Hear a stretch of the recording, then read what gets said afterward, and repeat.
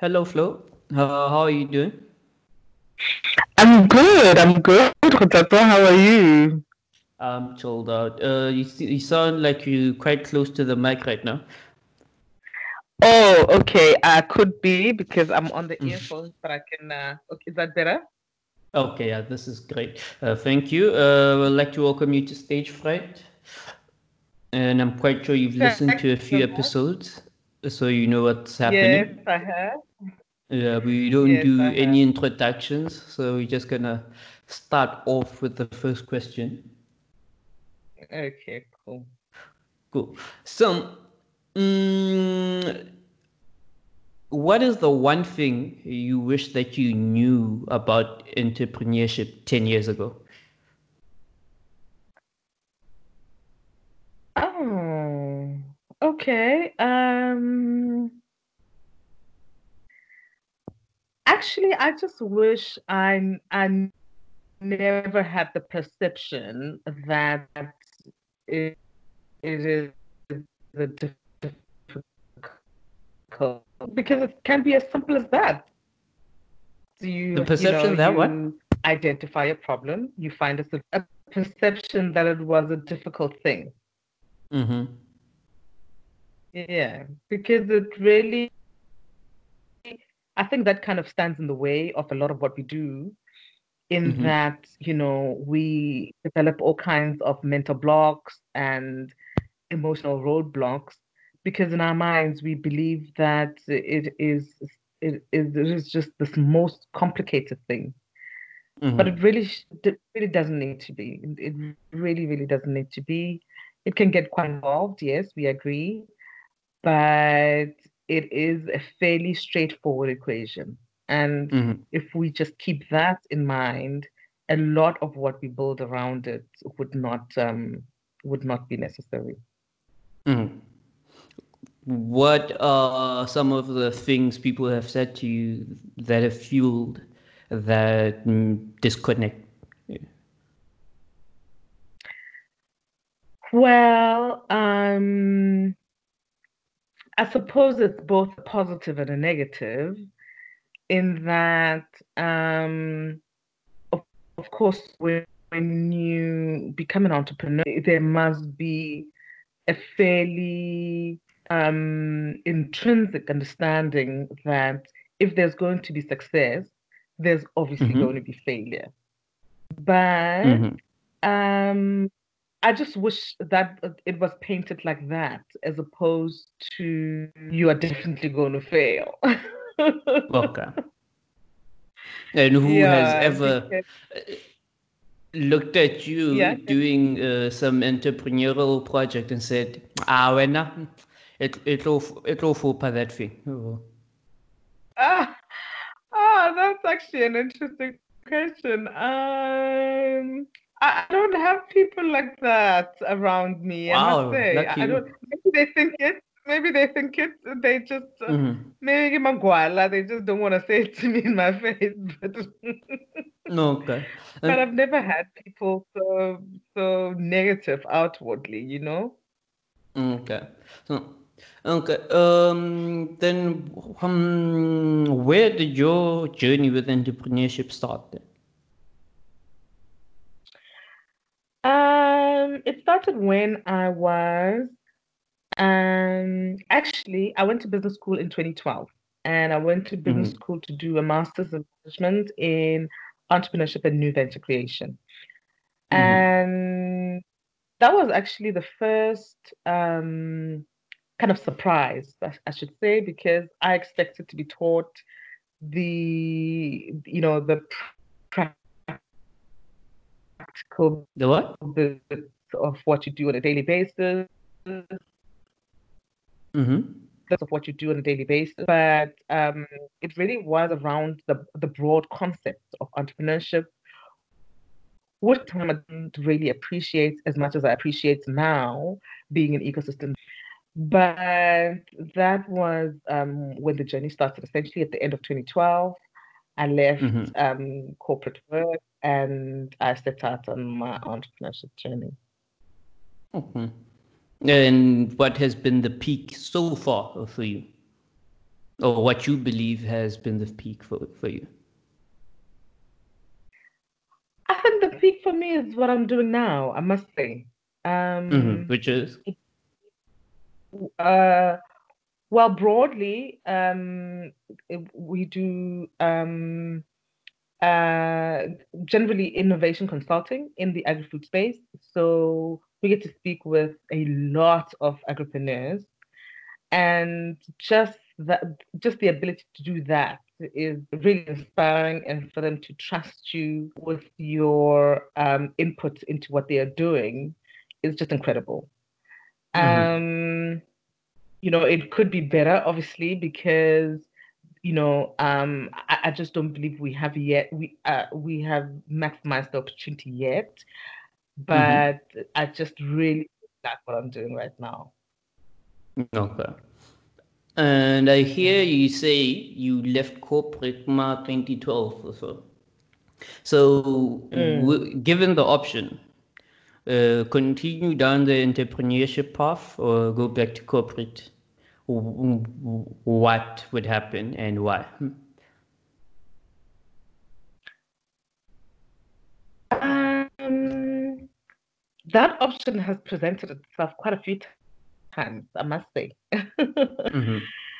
And I think I've been lucky enough to be able to avoid it because I've been able to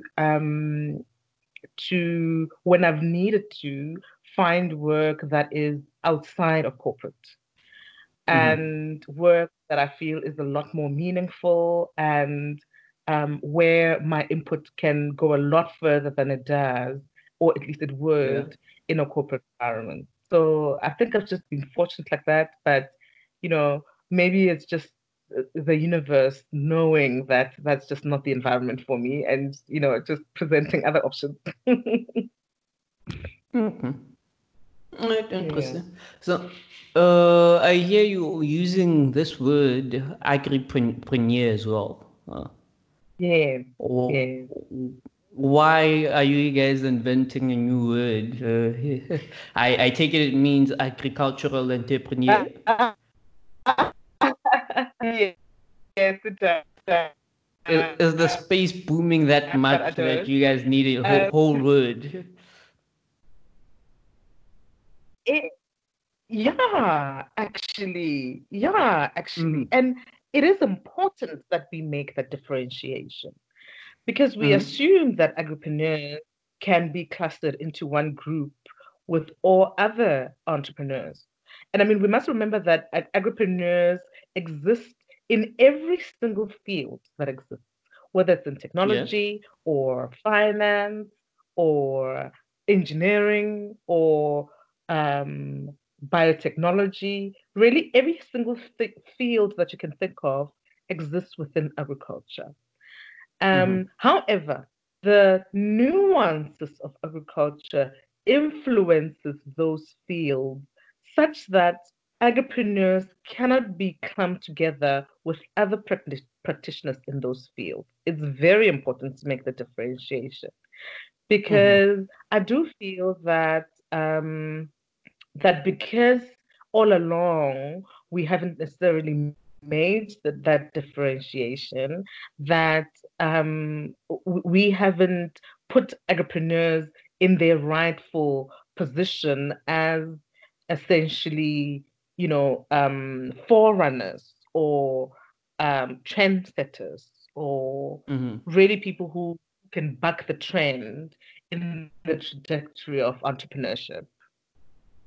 Okay. Yeah. Okay. So my question is, when does an entrepreneur become an entrepreneur? Well, remembering, of course, that agriculture is not just farming, as in like sticking seeds in the ground and expecting something to grow, or looking after some animals in order to use them for food, but it really covers the entire spectrum of how food, fiber, and energy, how other um, uh, materials, I suppose, come from natural resources for us to be able to use them. So really the entire spectrum.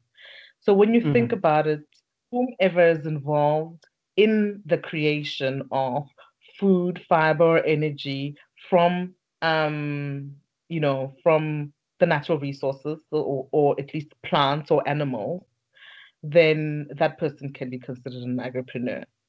And I suppose it is tempting to only then cover people who are in business in agriculture. Necessarily the case, because people can also be internal entrepreneurs, or what they call entrepreneurs, people who work at large corporates but approach their work from the perspective of innovation or at least creatively solving the problems that they encounter, or at least that their customers encounter. So I don't necessarily only refer to business people or entrepreneurs as agripreneurs, but really rather people who work in the entire agriculture value chain. Okay. Cool. So yeah, then my next question is basically related to the reason I started this podcast. Okay.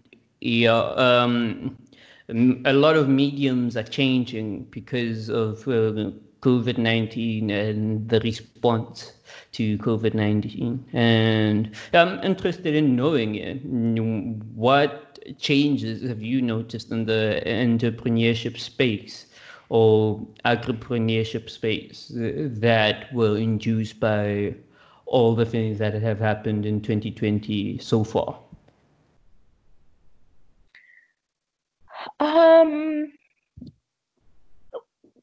Right at the beginning, in fact, we had a conversation with some of the people that are in the network about what we believe the potential impact would be on agriculture specifically.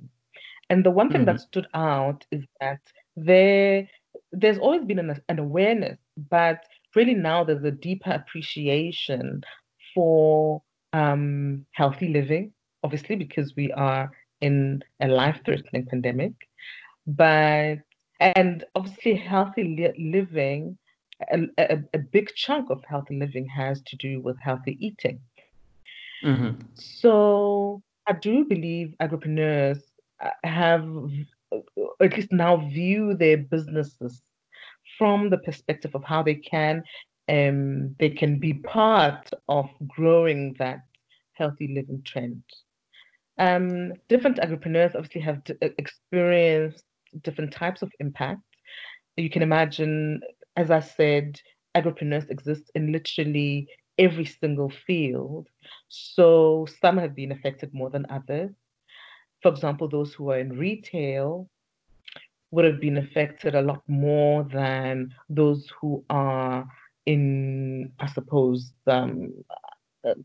perhaps primary production in some areas, or even food logistics in other areas, because food will need to still be produced, does need to still be produced, and it does need to still be transported, etc., etc., etc.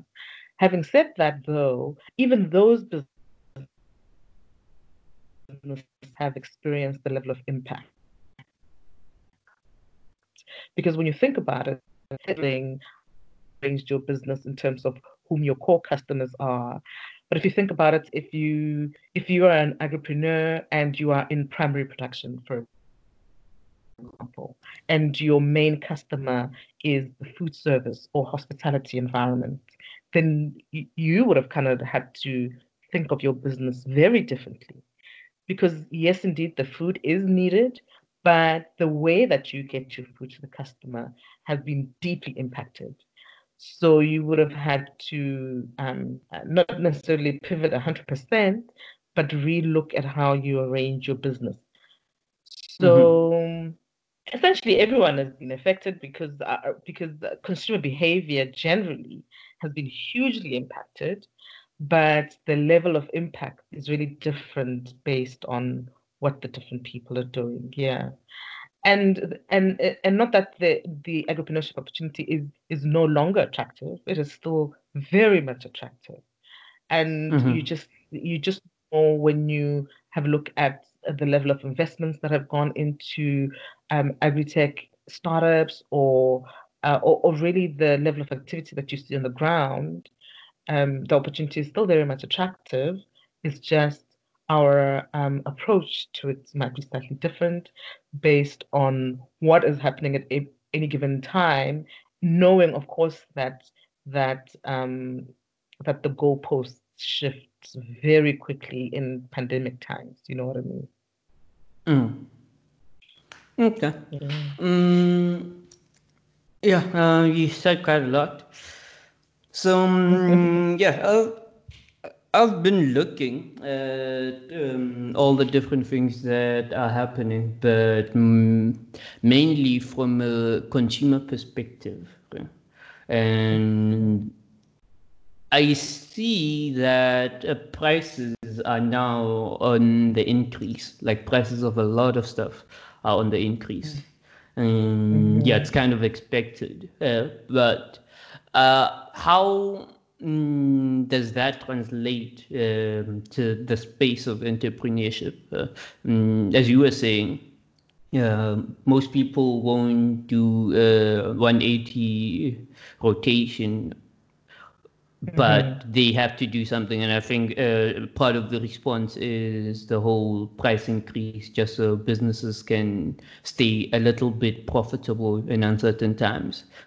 But on the Mhm. other side, new businesses are now in this weird situation where since prices are increasing, whatever a potential entrepreneur had in mind when formulating an idea for what they were going to do to start a business is not applicable anymore. So, how do you think that would the price change would affect the space going forward?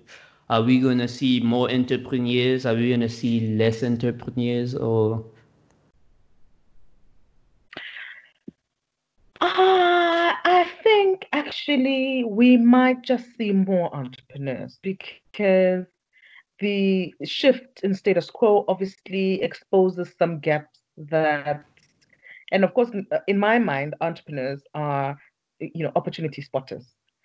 mm-hmm. And in any upheaval, actually, whether or not it's a pandemic, there are multiple opportunities that are uncovered that people who are enterprising can take advantage of. Yeah. So I do think definitely there will be an increase in entrepreneurs, and not just in the number of entrepreneurs, but in entrepreneurship among entrepreneurs. I don't know if that makes any sense, in that What is at that? some point, um, we kind of settle into how we do things, because business is ongoing as normal, but upheaval like a pandemic kind of forces you to relook at your business and become a lot more innovative in how you approach your business. And that's what I mean by entrepreneurship. Mm-hmm. Um, Okay. so and the price increase has been good for some and not so good for others, in Mm-hmm. that we see a lot more direct to customer approaches from producers, primary producers, and also from food manufacturers. We see a lot more direct to consumer approaches because retail, of course, has been impacted in the way that it has. The boom, and I don't know if I should call it a boom because it has been climbing over time in any case, but the surge in e-commerce has presented really attractive opportunities to essentially cut out middle people. Mm-hmm. Middle people have had to become a lot more creative in how they source product and serve their customer. So that really, the price increase is really just part of the upheaval, because there are Okay. instances where prices have drastically gone down as well.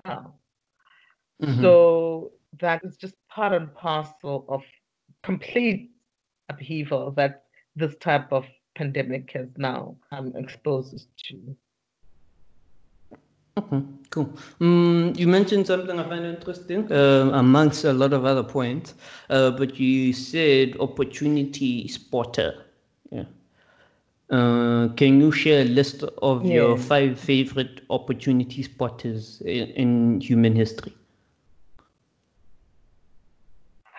Oh, that is some question, isn't it? We have time. We have time. We have time. I'll That keep is count. some question. Um, I really like Richard Branson. Okay, the Virgin Um, Active guy.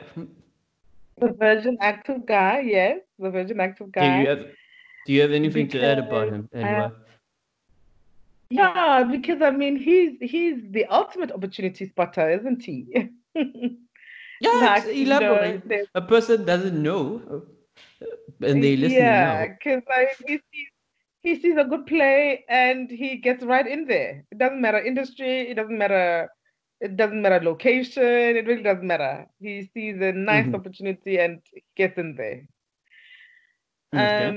And he gets in there to get his hands dirty as well, because there are other people, and I mean, there are no less entrepreneurs, those other people who choose to throw monies and kind of reap the rewards. He kind of gets his hands in there as well, as opposed to from the perspective of an investor. Um, yeah, I mean, there's so many. There's so many. I remember in business school, in fact, we learned of a particular entrepreneur who is essentially the father of innovation as we know it. His name is Schumpeter. So there's actually a whole movement around um, uh, his type of entrepreneurship, because I mean there are many different approaches and types of entrepreneurship, but his particular flavor of entrepreneurship actually has its name Oh, from his name. Yes, but okay. they call it Joseph. Schumpeterian. Hey? Joseph Schumpeter. That's what the internet is Yes, showing me now. Okay. yes, yes, yes. Interesting. So, and I mean, the whole idea is that the ultimate type of entrepreneurship is where you literally create an industry from scratch and impact every single aspect of our lives just by having created a product that is used by humankind. And Mm-hmm. and different examples can be given of that Schumpeterian type of entrepreneurship, like what Ford did with motor cars, or, Mm-hmm. or create a whole economy, just to Wait, you were cutting revolutionize up. how things are done. You were cutting up there Um, when you were talking about Tom Ford. Oh wait, not Tom Ford. The other Ford. Mark Zuckerberg, Oh, Mark Zuckerberg. yes, and just in the way that they've created products that have literally revolutionized how the entire world operates. Okay. So, I mean, that's that Schumpeterian type of entrepreneurship. That is really admirable, of course, as Mm-hmm. an aspiration. But I would hate for people to be stuck on the fact that if they don't come up with an idea that's going to revolutionize how life happens, then they are not equally respectable entrepreneurs. No, everybody has Mm-hmm. to play, and it's just really great to admire people who have created legacies that will survive forever. Okay. That's who's number 3. Oh, I'm still counting. Told you I'm keeping good. um, Let me think now. Oh, I just admire so many different things about so many different entrepreneurs. it's difficult to pinpoint a couple, I must say. Oh, okay. I'll let you slide on this one because Yes, you've mentioned maybe we quite could. a Maybe few. if someone pops to mind, then I'll just throw a name Okay. out. Yeah. Okay, cool. Yeah, you mentioned a few interesting ones. Richard Branson, I think I've heard a few stories about his um, ventures and how he got into the billionaires club. Yeah, it's quite interesting. And I think one quote from him, I don't know if it was from him or from one of his members in the Billionaires Club. He said, if you can run one business, you can basically run any other business. And yeah, but that kind of explains the attitude he has with regards to all these different ventures and with regards to what you were talking about, seeing an opportunity and just jumping onto it and getting your hands dirty and just doing all these different things. And yeah, and I think it's also a recurring thing for most of the most successful entrepreneurs. If we look at your Elon Musk's and who else is a serial entrepreneur? Okay, most of the guys that were with Elon Yeah, Musk. and it goes Yeah. back to the first statement I made, really, that the one thing that I wish I knew about entrepreneurship when I started out is that, um, the rest of what we build around it is really just mechanics. The principle is simple. Principle is simple. There's a need, and you have an opportunity to fill that need with the product that the people who have the need will pay for. You have a business. It's that basic, you know? Mm-hmm. So yeah, I agree 100% with that sentiment. Yeah. So Schumpeter, as you said the word, I realize I know it from somewhere. I just don't know where. But and the theory that you're talking about, that basically starting a new field and stuff. I think Peter Thiel wrote a book called Zero to One. Oh yeah. It basically covers this, where a person comes up with something that there was nothing before that, or the closest comparison is that person took the industry from 0 to 1, and the field just goes on from there. And yeah, as you're saying, a person doesn't necessarily have to have that 0 to 1 idea, because they can just take it from 1 and go to 10 or go to 100 and go to 1,000. And he also used an Absolutely. example with he also used an example with Google, is that Google technically wasn't the first search engine. Yeah. There were a lot of other search engines, but Google did search engines in a way that whatever value search engines were, let's just say they were on 6, it just multiplied that by a Google, which is some number. And even to this day, Google is pretty much the best search engine. After more than 20 Are there years, I don't others? think there are others, but even telling a person about another search engine is just like you're wasting a person's time. So yeah, but Yeah, and there is the arguments also out there that being a first mover is not the best place to be, because of course you have yeah. to bear a lot of the costs of Mhm. teaching, when other people who are not first movers can essentially run Mhm. and capture the markets. Yeah. Yeah, so I feel some type of way about that. I'm like, but I think it's because I'm in the computer space and things are just weird in the computer space. Is a lot of people hide their ideas and want to be secretive and they do things, but I'm like, no, man, do whatever you do as public as possible. And Mm, even if someone tries doing it, you should be able to outperform them because ultimately it's your idea and you should already have what it takes to make that idea much better than what this other person could have done had they stolen your idea. But if they do it mm, better than you, if they outperform you, then for me, I feel like they saw something that you didn't see when you attempted or when you thought about doing it. So, hey, we all living a better life at the end of the day. So, regardless of whether yeah. you are the one with the bigger bank balance, that is something else. Try again and get to your next idea.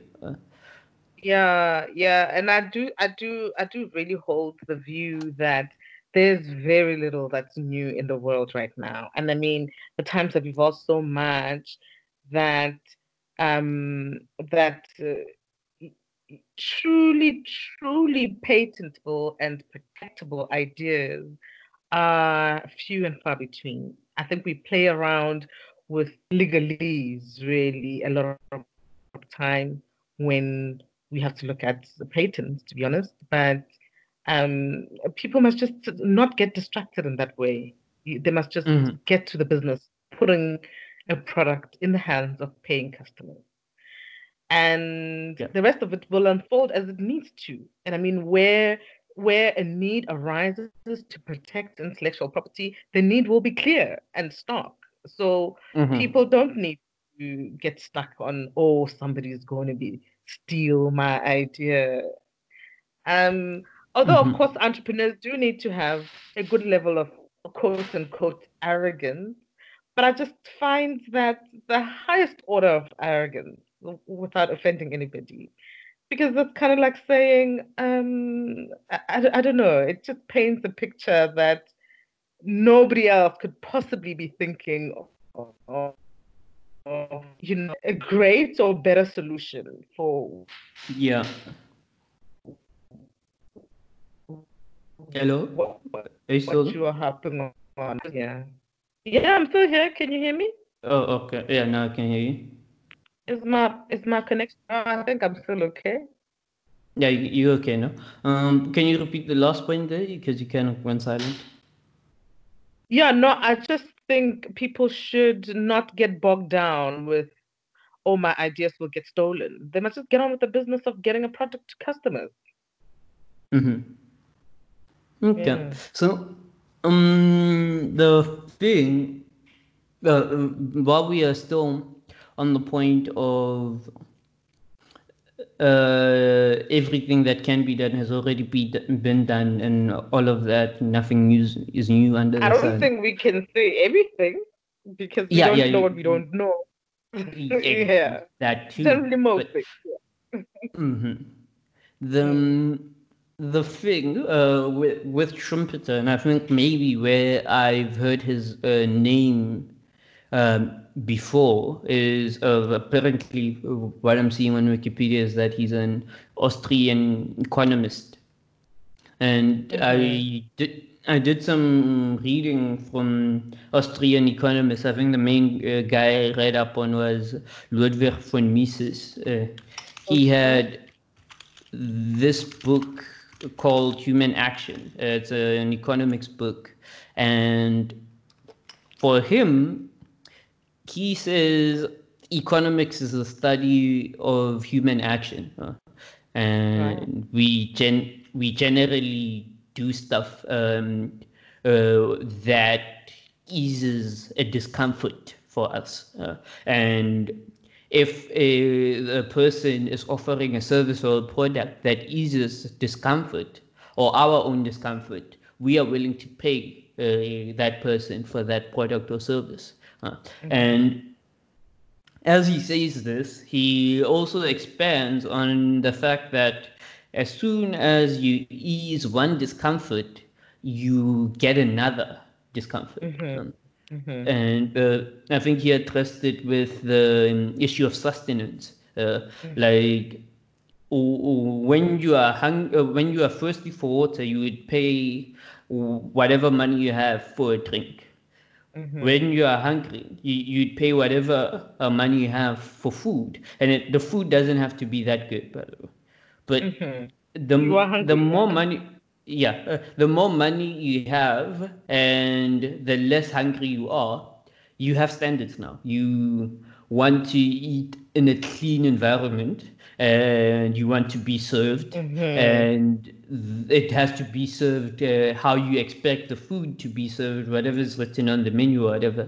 And it just elevates. You don't just want to go out to the restaurant. You want a chef in your own home who gives you the same meals that you would get in the restaurant. And even that escalates to the point where you will find a discomfort that you would be willing to pay to get rid of, as long as someone figures out that, oh, this is actually a discomfort for a certain type of person, and I can service that discomfort. So I really like that book. I've made it What a is it mental called? note. Human Action. Human Action. Okay, I should have a look actually. Yeah, I've made it a mental note even to say that if I'm ever gonna partner with someone on a venture, they're gonna have to read Human Action, and we're gonna have to talk about it first, and then I'll have to understand where they are in some of the topics that were addressed in that book. Right. Okay. So, so I mean, so what is the base? At least, how do you believe that it impacts your working relationship with a potential partner? Though, would you want for a potential partner to almost view opportunities as a moving target, or be stuck on this one opportunity that's on the Well, it depends. I think the main reason for me, but let me address your question of opportunity, stuck or moving. I think that's a personality thing.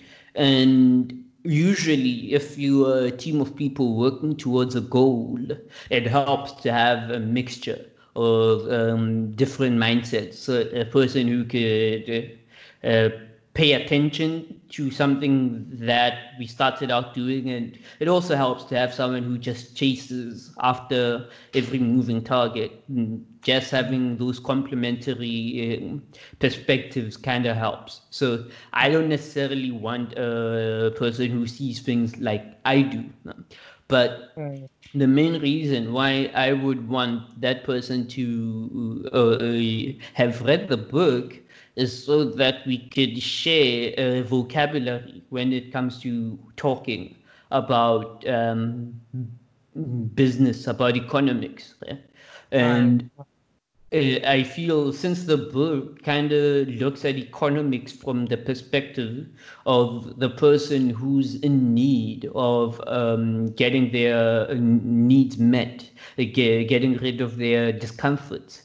And it was like a 45 or 48-hour audiobook, and it's one of those books that have volumes and stuff like that. So I feel like if a person has read that book and has gotten something out of that book, then we can share a vocabulary whenever we have to talk about business matters, whenever we have to talk about the venture.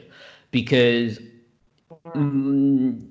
what I also feel is we talk about the end result, and we talk about what is most publicized to talk about, but we don't necessarily share a vocabulary depending on the background we have had as business people or as individuals. So for me, it would just be a way to venture with someone whom I can have the same vocabulary with. And when we're talking business, we can talk looking at the same perspective or points.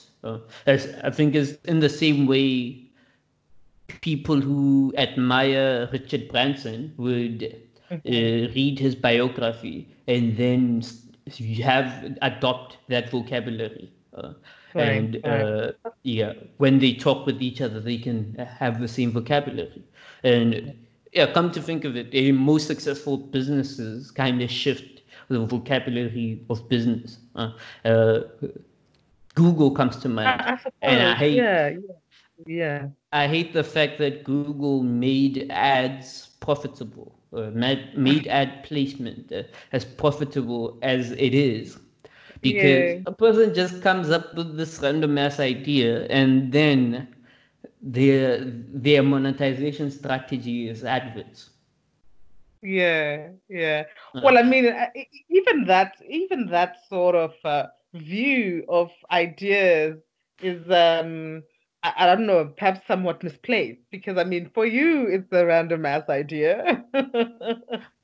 But if someone is willing to pay money, then obviously for somebody it's not a random ass idea. And I guess that's why Google is so successful in their placing of ads, isn't it? Because there are Yes. people who are find out all kinds of information, and those people will not necessarily have their information ready at hand, as in like they don't know yet that that's the information that they would want to discover, but then placing of ads fills that gap, doesn't it?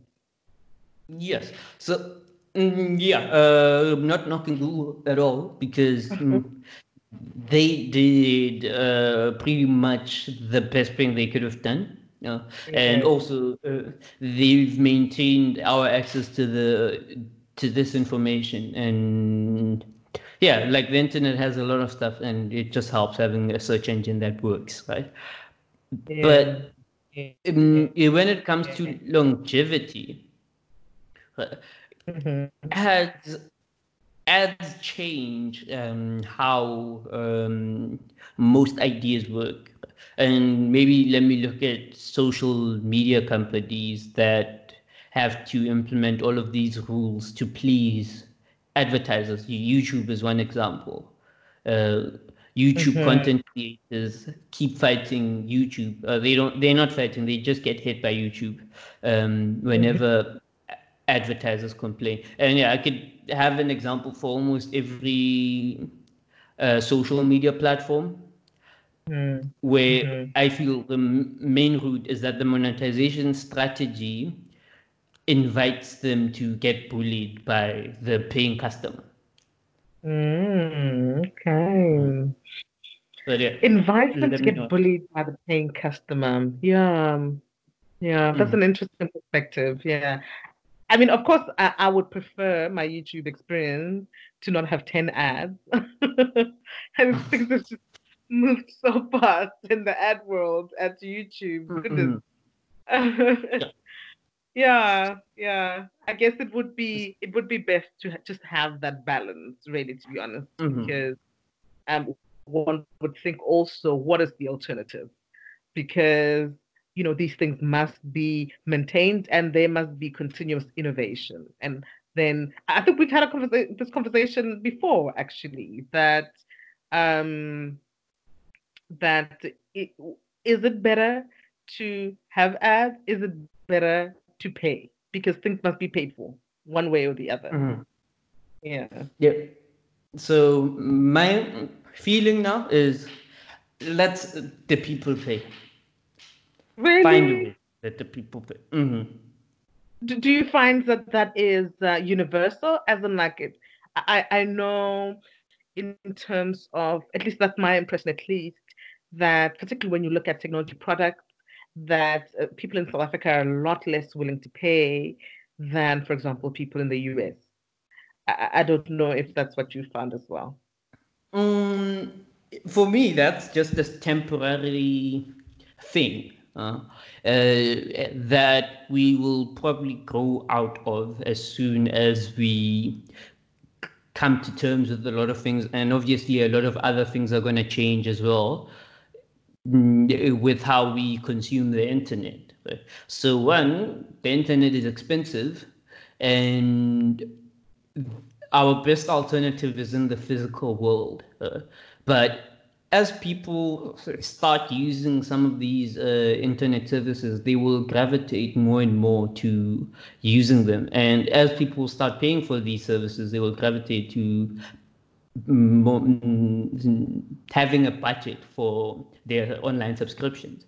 So you are saying you hate seeing 10 ads on YouTube. Soon enough, you'll be like, you know what? I'm tired. Let me just pay this 50 rand and not have ads on my YouTube anymore. And YouTube will gladly accept that money. And soon enough, there will be kids who have not paid for anything else other than online services. So our parents, some of my brothers, some of my uncles still would prefer to pay DSTV over Netflix or over YouTube. Me, on the other hand, I will not. I will not pay DSTV. Let's not even negotiate. I'm not even gonna say, hey, whatever. I'm not even gonna give my reasons. I'm not paying DSTV over Netflix or over. I'd rather pay YouTube even. I don't need to pay it. I have an ad blocker, but I would rather pay YouTube than pay DSTV. And I think that's where most people are going. And yeah, the other segment. Also, I know that some of these platforms, and I suppose that's the typical approach. You start off free and you charge at some point. I remember when I was quite shocked. I used to use Medium quite a lot previously, and in the last kind of couple of months, I went back because I hadn't been on it for a year or two. A lot of people have. And I was shocked that you have to pay. You know, there's a limit now. There's a limit. So a limit, is that what we call it? 3 articles a month? Really? It's a no, limit. man. So yeah, they're doing the anti-ads perspective, right? But I have a lot of beef against Medium. Ads perspective, yeah. Hey. I think Medium put themselves in between way too much content now. Right? It's one, you have to be part of their program to monetize. I feel that sucks. And there's so many things. And what I used to be on Medium on, I can't go there anymore because the people I follow, I barely see the content from them. My page is full of other stories that I don't really know why I'm being shown. And there's so many things. But and then you get exposed to things that you want to get exposed for. It's just such a weird conundrum. I've paid actually, but I've still not seen the things I wanted to see because they are trying to make the most out of the money. You know, and I think this is also the other thing where monetization is hard, especially on the internet age, because they treat it as if we are paying them to chow our time. You know? So YouTube, the YouTube algorithm is maximized for watch time. If YouTube gets you to watch a video and watch more videos for longer, it's going to recommend all these videos that people watch for longer. And all these other platforms are doing the same thing. Medium is showing me articles that have titles that I would want to click on and read read to the finish. But I'd have no business reading most of these things. Let me see what's on the Medium homepage. So, and I don't even want to pay for that. I just want to read the authors I follow, which is why I paid in the initial at the start. And because I enjoy what these guys are saying, and I want them to make enough money to continue writing. But now Medium, here's an article. The self-help world needs to stop ignoring its privilege. A 4-minute read. What do I have to gain reading that? Why is that at the top of my Medium page? So yeah. So I think that's the other tough thing with monetization because what's this? What are you fidgeting on? Yeah. Think To it's a justify the hard. charging of the fee. Yeah. Yeah. Yeah, well, so with other businesses, it's much easier because customers buy more of the product, customers use more of the service. But on the internet, we are literally transacting with time. So, Mm. Oh, so true. So true. so Although I do am I feel paying like you to waste my time? I do feel like I mean you did already touch on it that um people should make a habit of dabbling in multiple business models. You know, you might believe that people pay you for you know, for a particular product, but you should, and on an ongoing basis, explore other reasons why people would pay you. I don't know if that makes sense. And you did Mm, mention already from the book that you mentioned that, you know, opportunity exists, people progress yeah. beyond them. So that for me is almost leaving money on the table in that when you know this is the way that you know you exchange of money happens with your customer, it really is worthwhile to explore how other areas of getting that exchange of money from customers can also work. Okay. Yeah. Okay. Cool. All right, Flo. Yeah, let me get back to the structure of the show, though. Was there a structure? There's always a structure. We also talk about scary stuff on Okay. stage fright, right? So, what's the most scariest experience you've had in the entrepreneurship journey? Scary. Scary. Mm. Um, the thing that I have at the back of my mind as a slight fear, if I could call it that, is just the idea of possibly not reaching my goal. And I mean, you know, it's almost like an oxymoron in that I do believe that opportunities are moving targets. So Mm-hmm.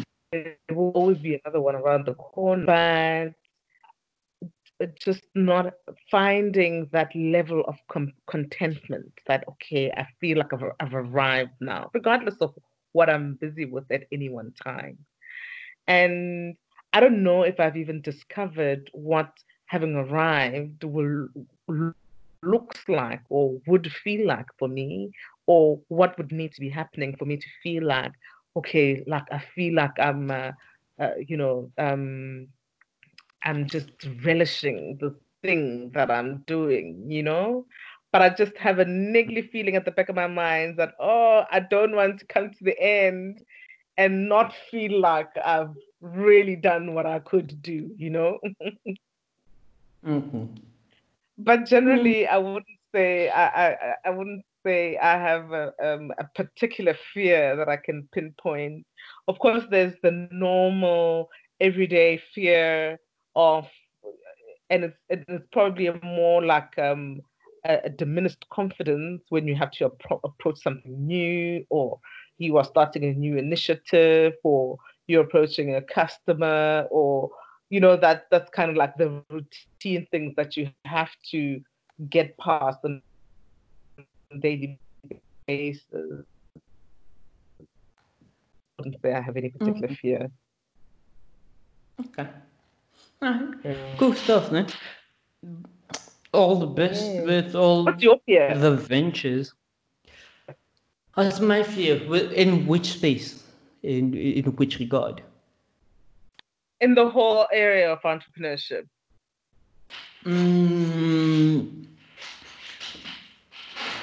I, mm, I think for me is what is it?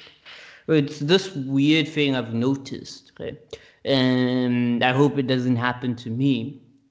Is the main issue is self-confidence. Self-confidence is a huge problem in this world. You shouldn't have too much confidence in yourself. You should, yes, be confident. But the problem I've noticed is believing that you're doing something right, to the point where if the result is not what you're expecting, you believe that everyone else is wrong. Everyone else just doesn't see what you're seeing. So basically, an artist dropping an album and they believe this is the best album in the world, but then that album does very poor numbers and very few people stand the artist for that album, and then the artist then believes that the game is sleeping on him. Nope, no one is sleeping on him. There's just better artists in the world, and people relate more to other music, and artists have set up teams to hustle better and stuff like that. So that is my biggest fear. I hope I never get to a point where I'm like, wow, this thing I'm working on is so good. It just has to work. And then I start hating everyone else who has other things that are working and blah, blah, blah, blah, blah, blah. Because I don't see where I'm not doing the things right. I don't see what other people see. So, yeah. Okay, that's interesting. And it's weird because I kind of did something where I was like, when I attempt a project, I don't want to push it via my close circle of friends, right? Just so I can get an honest response. The first few responses, at least, I hope are honest responses, because hey, our friends and our families believe in us way too much, and they start making us think other things, and then when reality hits, it's too late for us to turn back. So yeah. Right. We should develop an internal engine that does that for us. Actually, I just think, and I know for me, I'm probably my worst critic when it comes to whatever project I think about. So I generally just flog it to death with doubt before I'm convinced. Yeah, well, but if you do that a lot, it becomes your thing. It becomes nah, man, I flogged this thing to death for the past 6 months. How is it not working? So for me, that is the issue. So at your working process, you're used to it, and you still need society's response to what you're doing, and you still need to understand what society has to say about you relative to everyone else. Yeah. And of course, to have also the maturity and the balance to view it as what it is, as somebody's opinion and perspective, so that you can make a judgment. I mean, the thing that entrepreneurs need as well is that bullishness, that, you know what, I think I'm convinced I'm right in this area, but also have the maturity and proper sense to know when that has run, when the tarmac is done there, because I mean, tarmac cannot continue forever. Yeah. Yep. So yeah, it's a hard thing for a person to actually know when they really need to flip a switch. Yeah, and true. outside. Yeah, true. But True. thank you very much for having this conversation, Flo.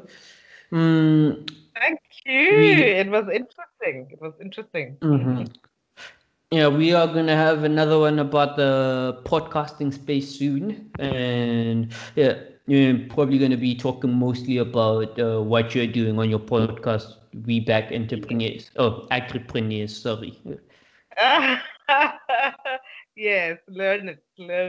Because I mean, and I suppose I'm biased in that area. I do believe agripreneurs are the ones who are going to lead the way in Mhm. moving our continent generally into the next phase. And it is Ah, the frontier at the moment, and mhm. the forerunner is going to be agriculture. Okay. I'll line up my questions based on that statement alone. Good. Okay. Sharp, sharp. Okay, lovely. Thank you so much. It was great chatting. Voilà.